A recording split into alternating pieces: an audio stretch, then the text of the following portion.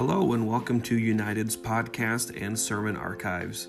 If you would like to learn more about our church, please go online to our website at fergusunited.org or follow us on our Facebook page. Thank you very much, and we hope you enjoy this week's message. God bless.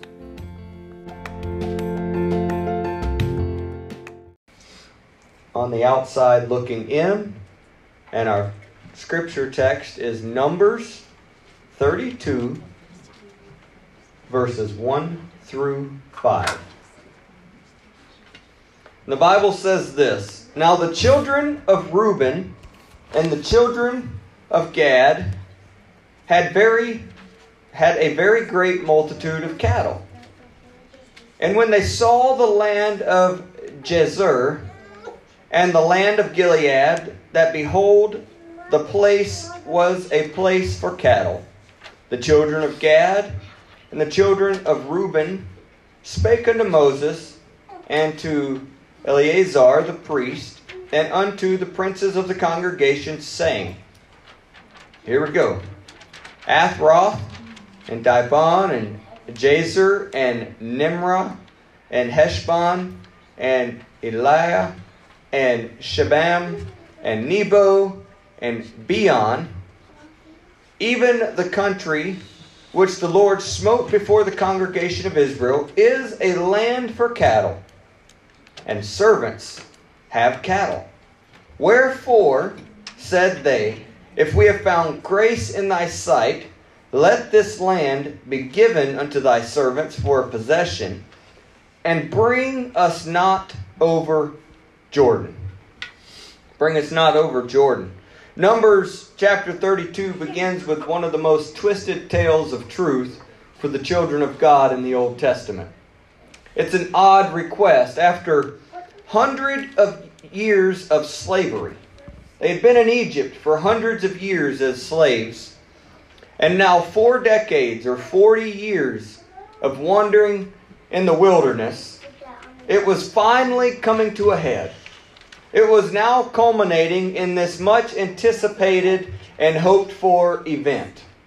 Now they were standing on the edge of their promise.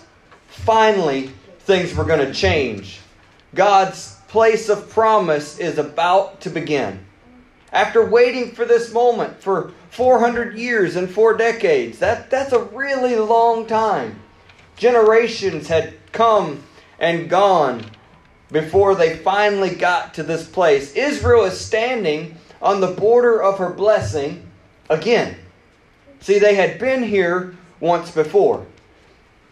Prior to the 40 years of wandering in the desert, God had brought them out of Egypt and marched them to this place. And they sent spies into the promised land. And 12 spies went in and they all came back. And 2 of them, Joshua and Caleb, said, we can do this. God has given us a promise. We can move forward into what the Lord has for us. But the other 10, the scripture says, had a negative and an evil report. And they said, oh, there's big people over there and it's scary and it's hard and we just don't think we can make it. And so they refused to move forward in God's promise. As a people, they made a decision to not go ahead into what God had for them. They were excited. They were filled with anticipation because the judgment that was given was you're not going to be given another opportunity until this entire generation of unfaithful people has passed off of the scene. And so when we talk about the fact that they wandered in the desert for 40 years, that sounds so quaint, but there were multiple funerals every day. And now the people that were standing on the border of Jordan again, or on the banks of Jordan again, were the children and the young people that had paid the price for the disobedience of the generation that preceded them. Some were still apprehensive. In all this anticipation and excitement and wonder in the building, there was still a group of people that were a little apprehensive. They were positioned on the eastern side of the River Jordan, and everything that God had promised for them was on the western side of Jordan. There was only one border that remained, one more obstacle to overcome. They only had one more thing to do, and they would be able to enjoy all of God's promises. And all of a sudden, Moses is bothered by a pretty peculiar request. After generations have lived as slaves in a strange land, they have been lied to, mistreated, injured, and murdered. After spending all this time wandering and walking and waiting, here at this intersection of land and water, all they had to do was simply take a step in the right direction, and they would be enjoying the blessings of God's promise. Yet 2.5 tribes come to Moses with an odd request. It was Reuben, the tribe of Reuben, the tribe of Gad, and 1/2 of the tribe of Manasseh that made a bizarre request. When they asked to stay on the edge and not enter into God's promised land. They were right there. The land that flows with milk and honey was within sight. They could see it. They could smell the smells if the breeze was coming the right way. They could see the colors. They could probably hear everything that was going on. And yet they made the request, let us stay right here on the edge. They said, if we found favor in your sight, don't take us over Jordan. If you really want to make us happy, leave us here on the fringe of what God has for us. They said to Moses, this is a good land. While you can see the promises of God are so close, they request of their godly leader to remain on the edge of blessing. Because in their eyes, it was good enough for them. It was better than where they had been in the past. It had the ability to meet their immediate needs. After all, it was a land good for cattle. Consider the contrast that they have. On one hand, you can enter into the promised land of God. And on the other hand, you can choose to remain and dwell in a land that's described as good for cattle. Good for cattle. Come on, please let us stay here. It seems like a foolish request. This outlandish request immediately takes Moses and Joshua and Caleb back to the first time they stood on this riverbank, when the refusal of the people cost them decades of promise and required of them decades of walking in circles. Still, these tribes would not listen to reason. They could not be persuaded to press on. They could only see what they had already experienced. You see, their current place was not being looked at in comparison to what was available, but rather looked at in comparison to from where they had come. They want to build pens for their herds. They want to build houses for their families.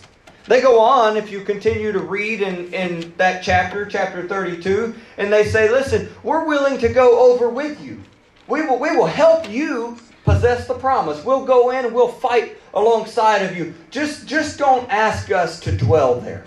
Just don't ask us to go that far. We'll stand next to you in battle, and we'll help you see all that God has for you. But as for us, we want to live over here. We're willing to go and help you fight, but only with the assurance that when it's over, we'll be allowed to return to this spot, to the place on the edge, but not in the middle of the promise. It does not make sense.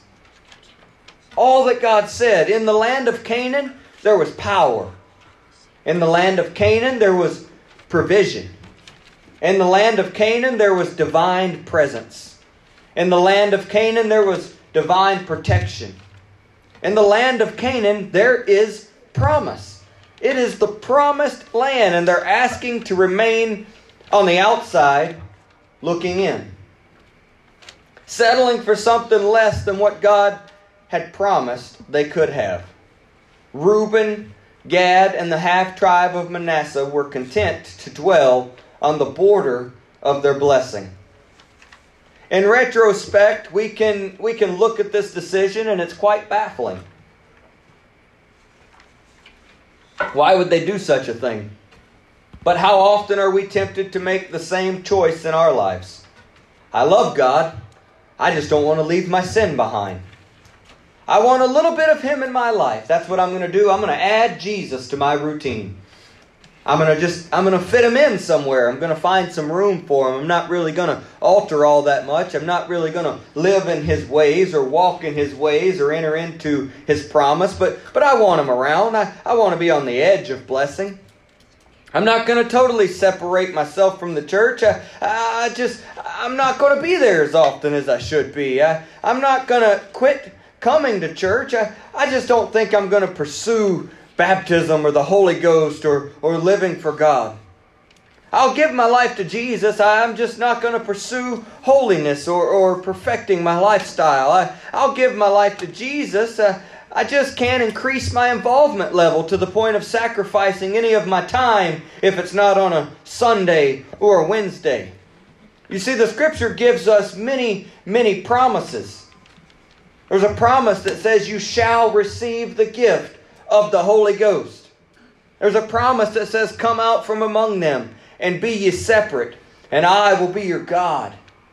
There's a promise that says, he that loses his life for Jesus' sake will truly find it. There's a promise that says the revival of the latter house or the end times church will be greater than that of the former, of anything that we read of in Scripture. Many times we get excited about seeing these promises come to pass. But we're also very content with remaining on the outside looking in. I want to see revival, but I want to see it from over here. I want to watch it happen. I want to see people's lives changed. I want to see things take place. Right, Jace? This way, bud. I just want to watch. If it would have ended there, it would have been bad enough. But it doesn't end there. It never ends there. Decisions that we make will always affect our children for generations. Be these our physical children, or simply the generation following us, or even within the context of a church, those that we reach later on down the road. Those who follow after us will always be affected by our decisions. Let us look at the final drama of the act of these 2.5 tribes. In order to do that, you've got to turn in your Bible over to the New Testament. You've got to put your mental time machine and fast forward, and we're going to cover about 1,500 years of time. We're going to walk all the way into the Gospels, into the life and the ministry of Jesus. When we've gotten there, we're going to follow him as he passes over the Sea of Galilee, and he gets off the boat, and he steps onto the shores of a country called Garnes. You can say it however you want to. Gardenes. These words are very hard to pronounce. Jesus steps onto this land. The very same piece of soil that 1,500 years ago looked so enticing. Enticing enough to cause 2.5 tribes of God's people to compromise their promise and to forfeit what God had for them. The place that then was so marvelous that they were willing to deny themselves entrance to the promised land. It was so pleasant and enticing as to keep them back from promise. They separated themselves from their body of brothers and sisters for this land. It seemed completely sufficient to supply all of the needs of their families and their herds. But now, when Jesus shows up 1,500 years later, he finds only 2 things. He finds Satan and he finds swine. This is the place of the demoniac, the one who was filled with legions of devils, the one that the people had cast out. And when they cast him out of their presence, where did they send him? They sent him to this place that was once a land of compromise. See, it was no longer good for cattle. The only thing it was able to house was Satan and swine. He's bound up. He's unattainable. He's cutting himself. He's a raving maniac. This man is wild. He cannot be tamed. Every time they try to tame him or chain him, he breaks every fetter that they place on him. Nothing can control him. He can't control himself. He has become the horror of the mountains. Notably, nearby this demoniac is a herd of swine, which to the Hebrews had been pronounced unclean. They were unclean. They weren't supposed to touch them. They weren't supposed to eat them or be around them. They were forbidden to taste swine. There were very few things so loathsome to the Hebrews as swine. It represented disobedience to God. It represented sin. And so in this place that was so wonderful that they were willing to sell out and not enter into the promise, now we find Satan and sin. A few generations had passed, and maybe it was okay for the first few. Maybe the cattle thrived and everything went well, but little by little over time the land dissipated. The land of promise flourished, but the land of compromise gave way to demonic activity and sinful choices. The truth of this tragedy is this: there is always a high price to pay for coming to the edge, but refusing to enter into the promise. There is a high price to pay for coming to the border of God's blessings and refusing to accept the promise. The greatest travesty is not the forfeiting of a single promise, but rather the fact that one compromise leads to another, taking any individual, family, or church further and further from the place God has desired them to be. What the enemy sold on one day as a pleasant land, good for cattle, led to a land of sin and possession. God knows what He's doing when He's calling you forward. Rejecting the promise of Jesus will always lead to a desolate place.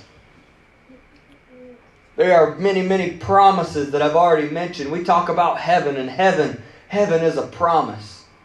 Revival is a promise. Healing is a promise.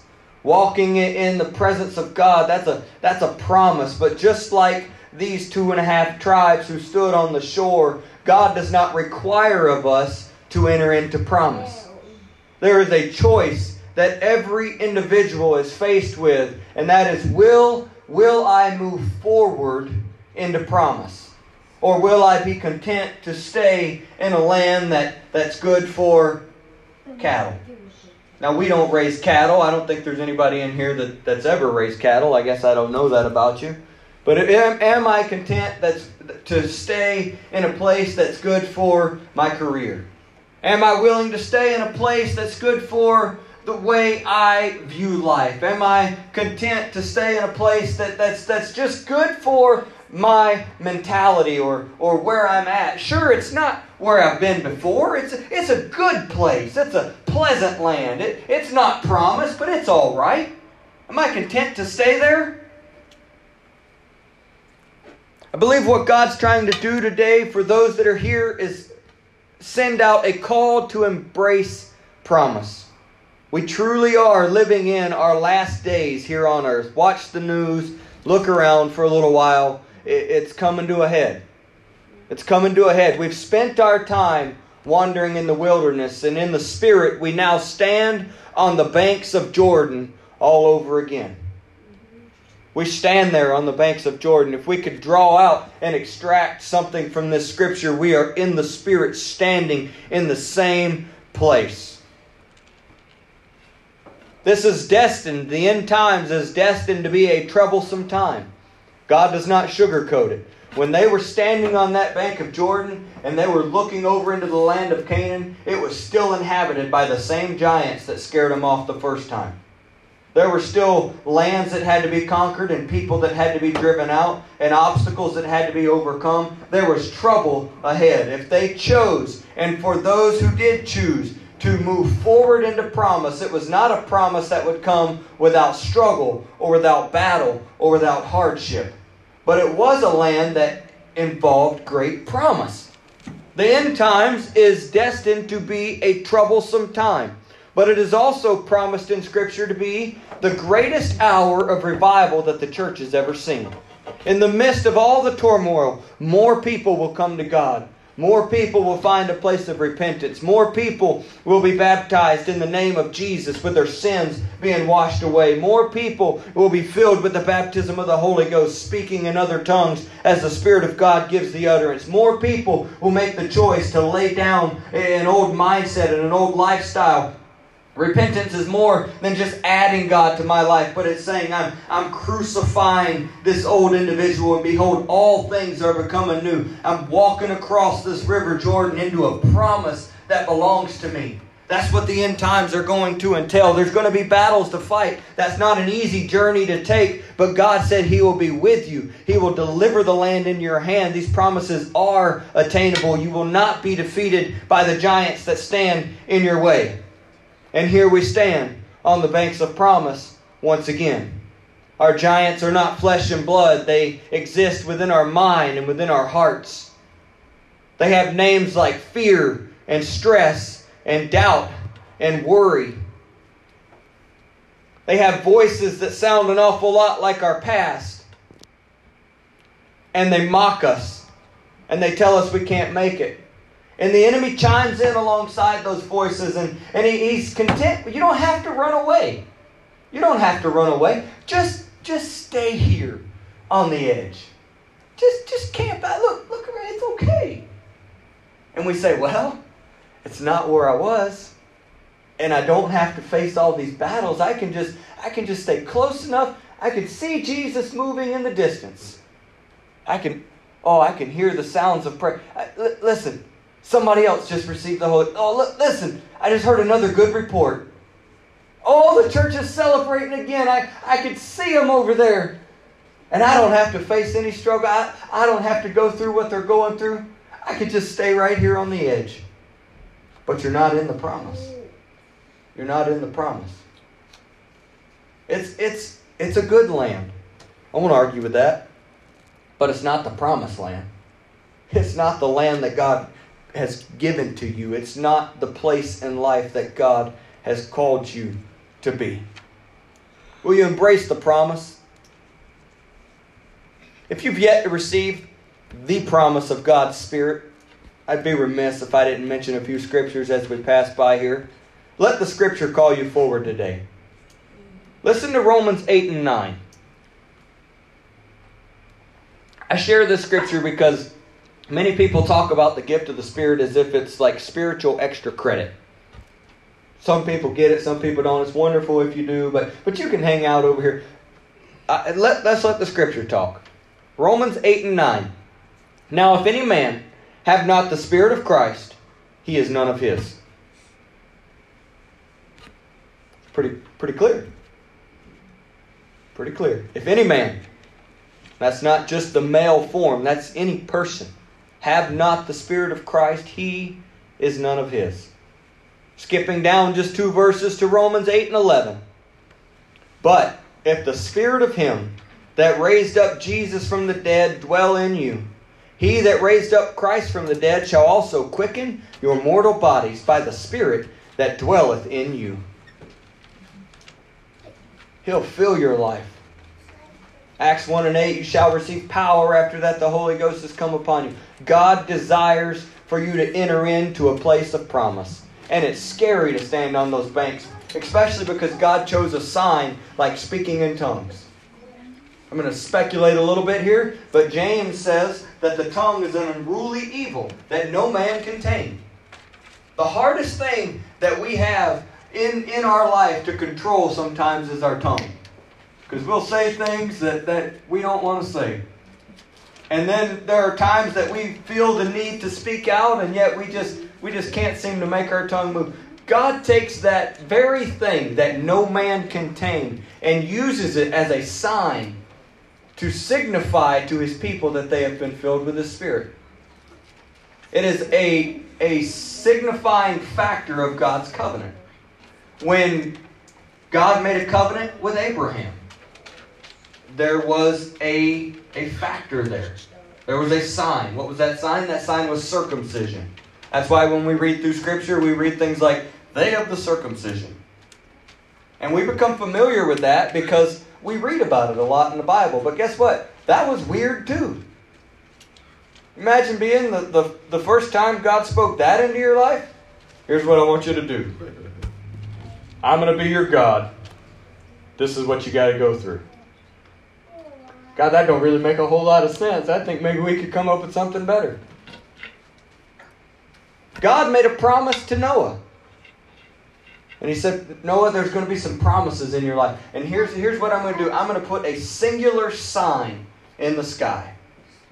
And our world has tried to pervert this signal, but it still means the same thing that it did the very first time God gave it. And it was a beautiful rainbow that stretched across the sky. And God said, every time you see this sign, you're going to know that it's a reminder of my promise. I'll never destroy the earth with a flood again. The promise of the Holy Ghost has a specific sign associated with it. And that is the speaking in other tongues as God gives the utterance. I can't put it in a Bunsen burner and boil it down and show you the scientific formula for that. I can't teach you how to speak in tongues because it's as the Scripture says, as the Spirit gives the utterance. It's God doing the work in you. You have to get to a place where you're sold out to God and you're requesting the gift of the Spirit and you begin to worship Him and then you just allow yourself to speak in a language that you don't understand. And that's scary. Talk about giants on the other side. You want me to let sounds come out of my mouth that I don't understand? Hang on, God. I think there's got to be a better way. And people say, well, no, some people feel an overwhelming sense of peace and some people have joy. But we know that's not true because in Acts chapter 8, there was the city of Samaria and it says the whole city was filled with great joy. They had accepted the message of the gospel. They had all been baptized in Jesus' name. And yet the apostles came down and prayed for them because not a single one of them had received the gift of the Holy Ghost. Acts chapter 2, Acts chapter 8, Acts chapter 10, Acts chapter 19. God gives us 4 examples of people receiving the gift of the Holy Ghost in Scripture. 4 times He allows us a bird's eye view of people receiving the gift of the Holy Ghost. And each time they receive it the same exact way. And they speak in other tongues as the Spirit of God gives the utterance. In fact, I really like Acts chapter 10. I'm getting kind of off topic, but that's okay. I like Acts chapter 10 because they didn't even think that Gentile people that weren't Jews, could receive salvation. They still thought it was just for them. And through a situation of circumstances, a coming together of events, God leads a preacher to a Gentile's house. And the Bible says, while he was preaching the word of God, the Holy Ghost fell on them which believed. And they of the circumcision, so back to that old covenant, they of the circumcision that were there were astonished. For they heard them speak with other tongues. And they said, we can't forbid them to be baptized because they received the Holy Ghost just like we received the Holy Ghost. That's Acts chapter 10, right around verse 45, 46. Read it. It's an amazing story. God wants you to enter into the land of promise, being the land of being filled with His Spirit. Every one of us, this promise is unto you and to your children and unto those that are afar off. Acts chapter 2, I believe that's verse 39. The promise is for you if you're here today. To the rest of us, the Pentecostals by name. People often ask, what does that mean, Pentecostal? It means we believe in what happened in Acts chapter 2 on the day of Pentecost, the outpouring of the Holy Ghost. So everyone that does have the Spirit, we're Pentecostals by name. We've staked out our little spot here. We live for Jesus in a certain way. We found some safe ground. We can easily become comfortable. But let us be aware of the danger and recognize that there is more to the promise. There is a danger in recognizing that there is more to the promise, but being so enthralled with where we are that we refuse to move. God forbid that we find such a safe place that we believe it is hospitable for our flocks and for our families, and we allow it to keep us from moving forward in the promises of God. I thank God for every season of comfort. It's really nice in life when you stroll into a season of comfort. But many times God does not allow us to stay in a season of comfort because prolonged comfort stops mobility.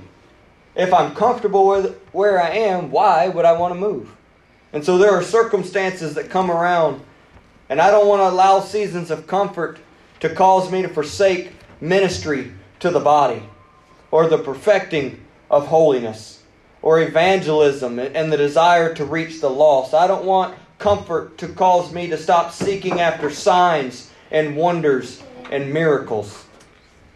I don't want comfort to cause me to miss out on end-time revival and increased commitment. God is calling us forward. It's time to cross over.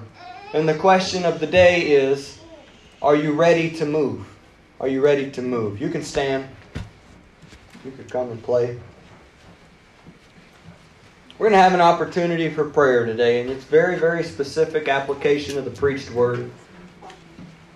If you could, you don't have to close your eyes, but maybe it would help shut out the distractions. Close your eyes and picture yourself for a moment on the banks of that river. And on the other side is the promise that God has been calling you into. The next step that the Lord has been prodding you and trying to get you to take. And He's relentless. He just keeps coming. He just does it in a loving way. And He's pulling and He's tugging. And He's letting you know how great it's going to be and how wonderful it's going to be. And your eyes are so fixated on the struggle that it's going to take to get there, that it causes the land on which you're standing to look very, very good. I've come to expose the lie of hell today and let you know that that land will not remain good. To forfeit and forsake the promise of God will lead to a desolate land. The promise of heaven is one that must be pursued. We have to move forward in our relationship with Him. We have to continue to walk after Him. We have to follow after the Spirit. We walk by faith. We don't stand still or remain stagnant by faith. You're there. You're among the people of God. You're standing on the banks. The question is, which tribe will you ally yourself with? Would you today partner yourself with those that are committed to advancing, committed to entering into the promise? Would you separate yourselves from the 2.5 tribes that have said, you know what, this is good enough for us. We're content right here. Life's not so bad. Can you distance yourself from them? We're going to have a time of prayer, and this altar would be open. You would have an opportunity today, if you've not yet received the baptism of the Holy Ghost with the same evidence that everyone in Scripture had. Today's a good day to walk into that promise. There's no hocus pocus. I'm not even trying to sell you on the idea. I'm just telling you that God said it was a promise that He wanted to give to you. He said, if you being evil know how to give good gifts to your children, how much more will your Heavenly Father give the Holy Ghost to them that ask? If you've already received the Spirit and God's been tugging on your heart to up your commitment or to step into a new realm of ministry, to move forward in your relationship with Him, I'm just trying to throw out ideas, but I feel in the Holy Ghost that God is speaking more specifically right now. You know what it is that the Lord brings to your mind when you kneel down in prayer. When you really get serious and you stop talking long enough to hear His voice, that call forward, that step that He's asking you to take. Today's a good day to enter into the promised land. Today's a good day to move forward. I would invite you to pray. Talk to God. Advance your relationship. Let's cross over today. Hallelujah. Jesus, Jesus, Jesus. We need you today, God, to do the things that only you can do. We need you to move on the hearts of people. You've drawn together a group, Lord. Been speaking to them. I believe that with everything in me. I pray that this would be a place of encouragement, that there would be a pushing over the edge, that we would step into the waters of Jordan, that we would cross over into promise. Let today be a day, Lord, where you pour out the gift of the Holy Ghost, where you fill the hearts of people with your Spirit. Let today be a day, God, when you lead people into greater levels of relationship with you. Hallelujah. Lord, you have not led me here to cast stones at where people are, Lord, you've led me here to call people forward. It was a good land for the moment, but you had more. You had more for these tribes.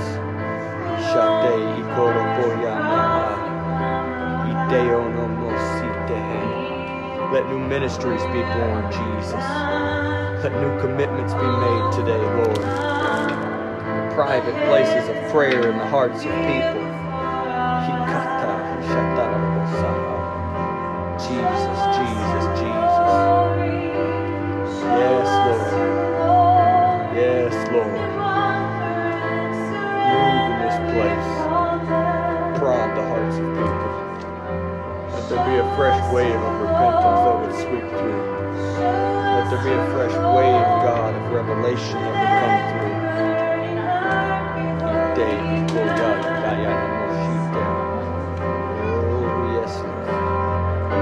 Jesus, we've got to have you. We need you today. We can't advance on our own, but your word says you'll go with us. Your word says that you'll stand beside us. Your spirit will go before us. Every giant that stands in the way of your people moving forward today, I come against it in the name of Jesus. I battle alongside every person that's here. Yes, Lord. I call out fear and doubt. Cast them down before your people. God, that they would be able to move.